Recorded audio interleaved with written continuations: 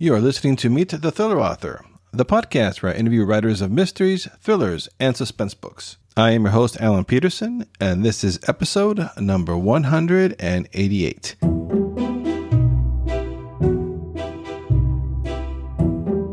In this episode of the podcast, we'll be meeting Julie Clark, who is a New York Times bestselling author of The Last Flight, which earned starred reviews from Kirkus Publishers Weekly and the Library Journal, and the New York Times has called it thoroughly absorbing. Julie writes domestic thrillers with lots of twists and turns, a lot of cat and mouse intrigue. Really enjoyed her latest book, The Lies I Tell, which is available now, is released in June. So highly recommend you check that out. Really had a good time talking with Julie about her novels, everything else. She's also a teacher, so we talked about that as well, and a whole lot more. So stay tuned for the interview coming here in just a moment.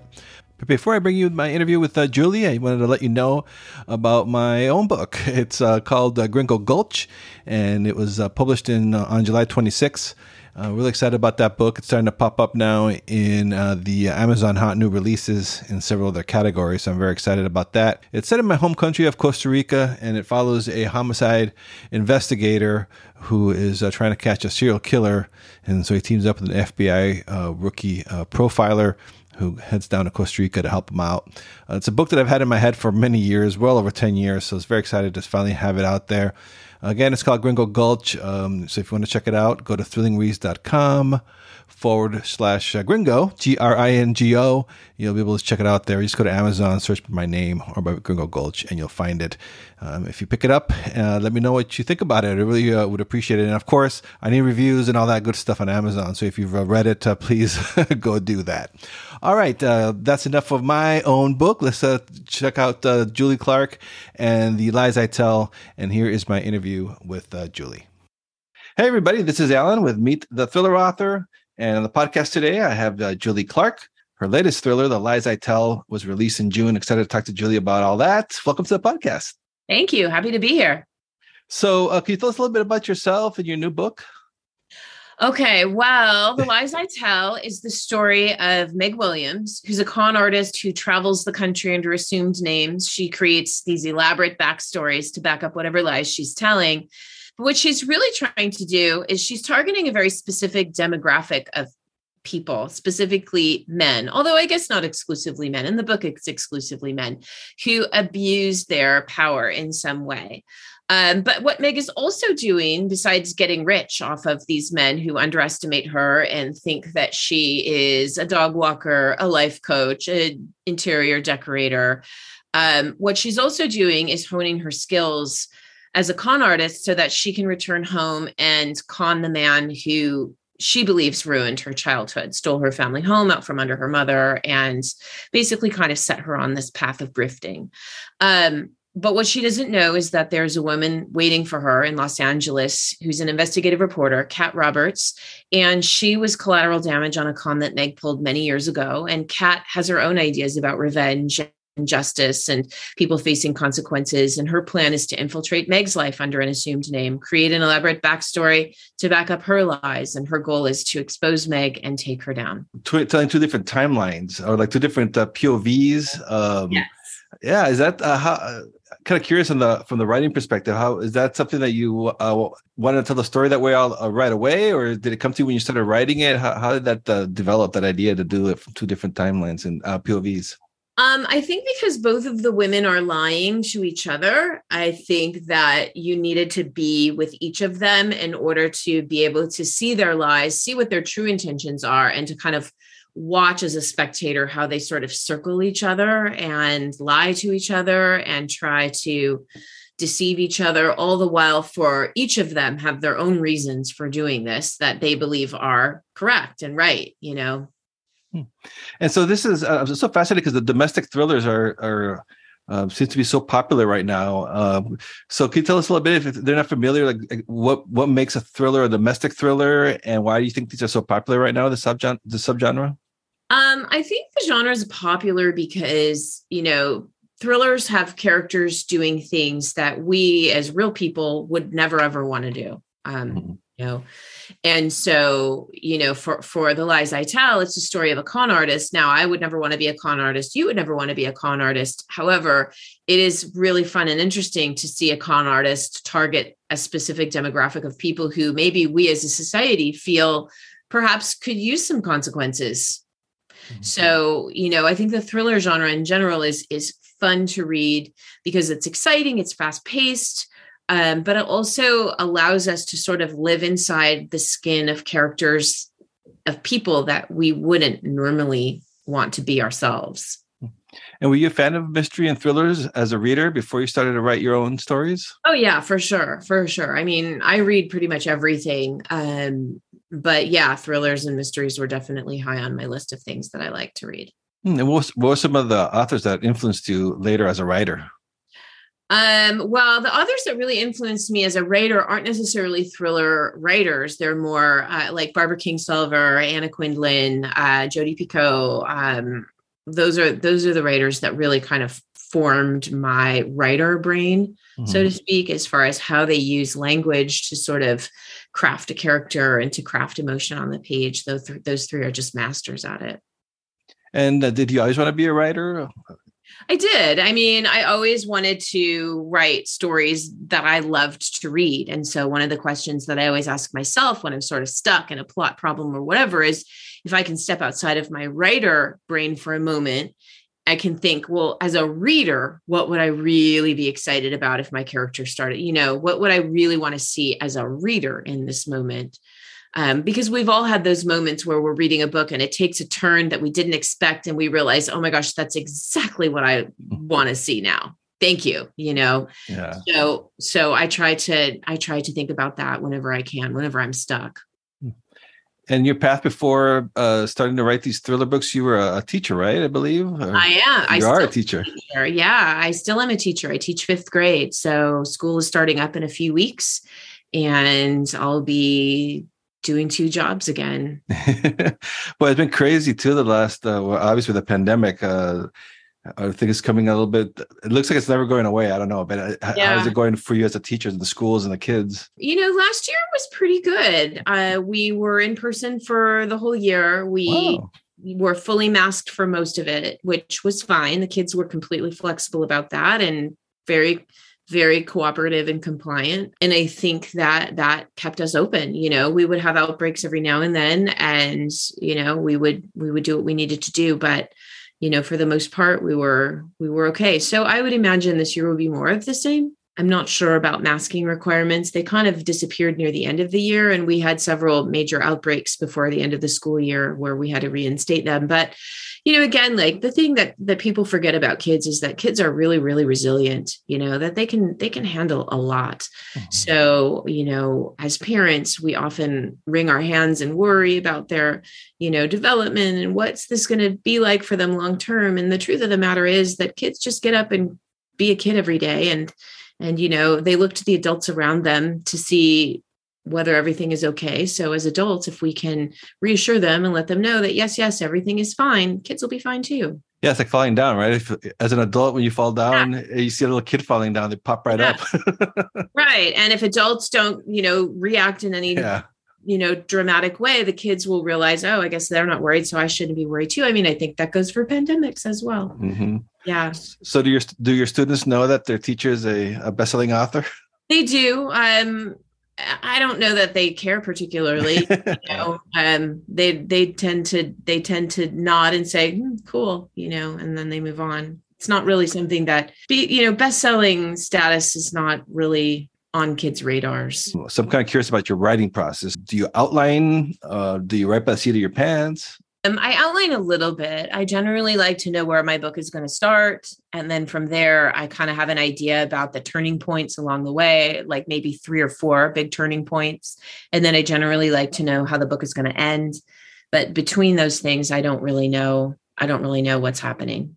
And what do you use to write? Do you use a Word or some other writing software? I use Scrivener for early drafts. I like the flexibility of being able to move chapters around, of putting things into the research binder that I no longer need. However, I'm not able to delete.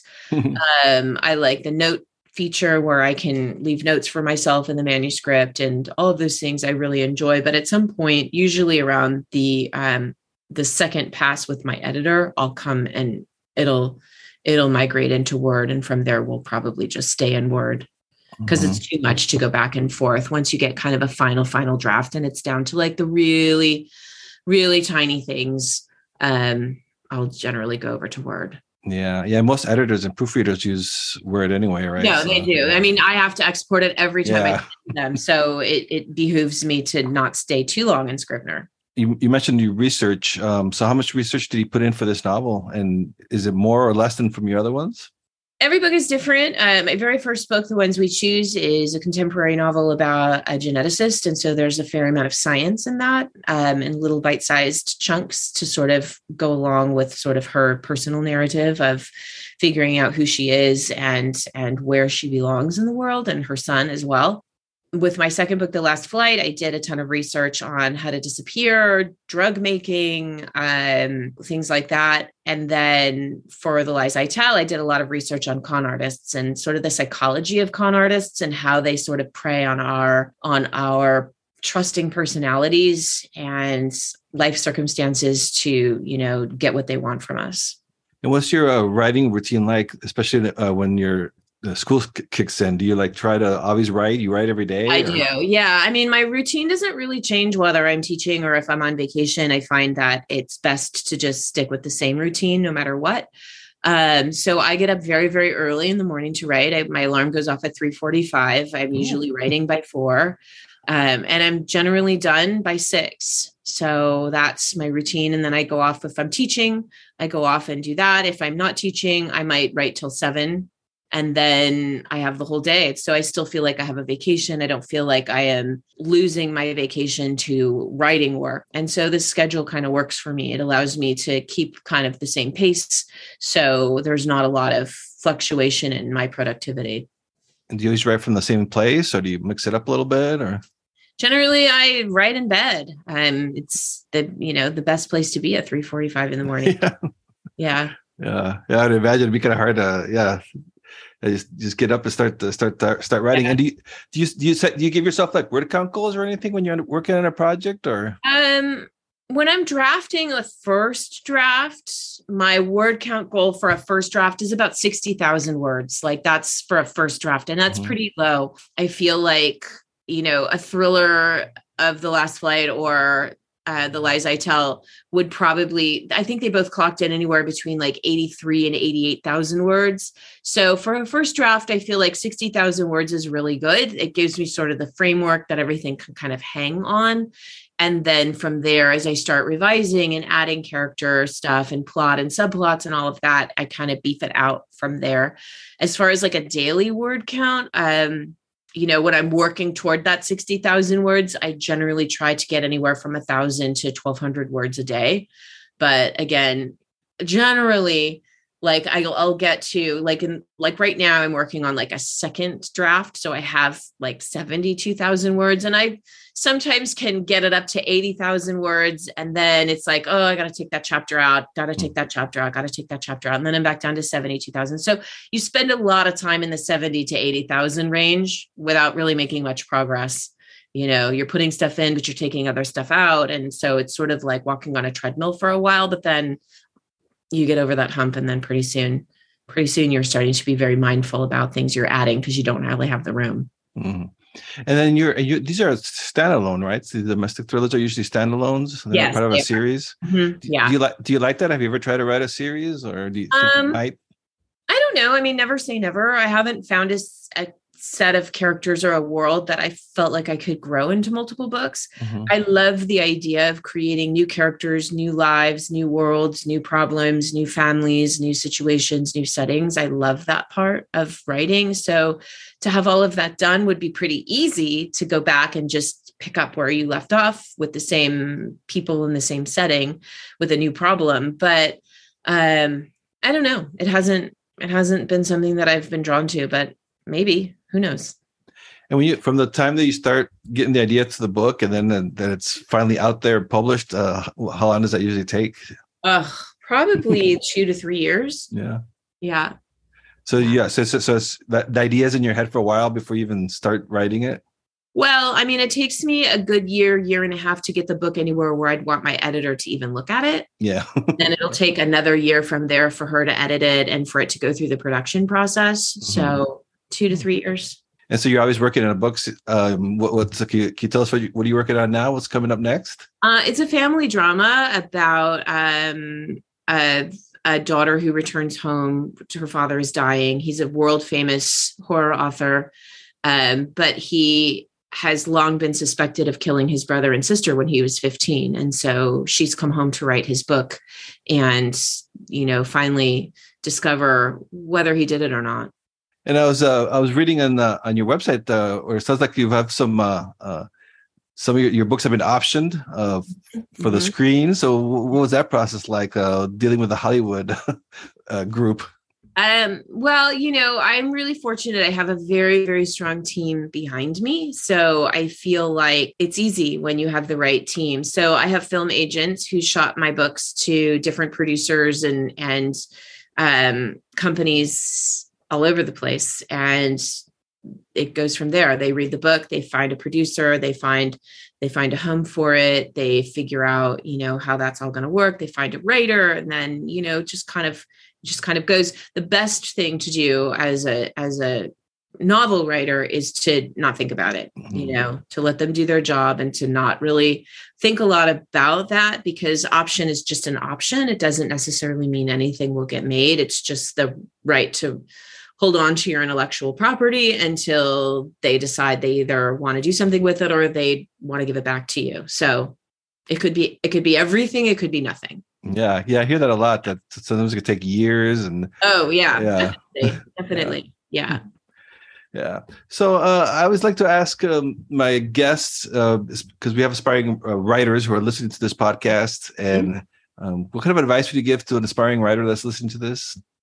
I always give the same advice, and it came from a book called The Scene Book by Sandra Schofield. And it's a really great book on sort of how to zoom in on your scenes in each chapter or section, however it is that you want to think about what is a scene, and how to really create sharp, vivid scenes. But the advice that I got from that book was actually from her introduction. And basically it was advice on how to become a published author. And she said, you really only have to do 2 things.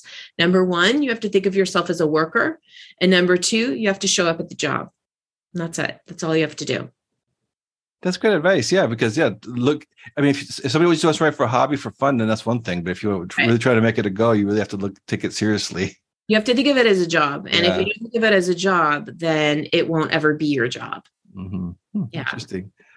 All right. So, so the book that you're working on now, is that going to come out next year then? Is that usually the timeline? We've not put a deadline on it. There's no deadline on it. I am being very, very cagey in how I want to keep onto it as long as possible. So nothing. Yeah, nothing set in stone.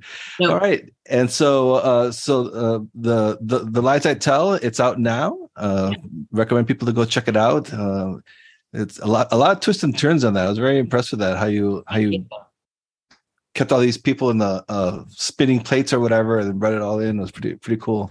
Thank you. Yeah, it was fun. It was a really fun book to write, and Meg Williams is probably one of my favorite characters that I've ever written. She's this morally gray character who is doing the wrong thing for what she believes are the right reasons. And she's sharp and she's sarcastic and she's brave and she's, kind of sick and tired of, the way the world works. And so she's decided to take it into her own hands.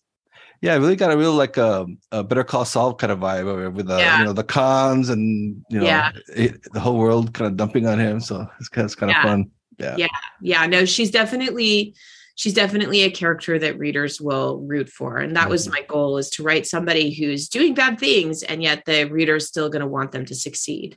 All right, Julie. Well, thank you so much for coming on the podcast. Like I said, The Lies I Tell is out now, so people go check it out. Thank you so much. Appreciate it. Thank you for listening to Meet the Thriller Author. I hope you enjoyed my conversation with one of your favorite writers of mysteries and thrillers. Or if this episode's guest is new to you, I hope you give their books a chance. Helping listeners discover new authors and books is one of the coolest outcomes of doing this podcast. As always, you can head over to thrillerauthors.com to sign up to my Thrilling Reads email list. That way you won't miss out on any great deals in thriller and mystery books. You can also check out all the links and resources in the show notes for this episode over at thrillerauthors.com. And also please do subscribe to this podcast if you haven't done so already, and leave a rating and review wherever it is that you're listening to this show. If you have done that already, I thank you. I really do appreciate your support. For my other links to my author website, social media haunts, and more, check out thrillingreads.com/links. All my links will be on that page. So that's it for this episode. See you next time, and stay safe out there.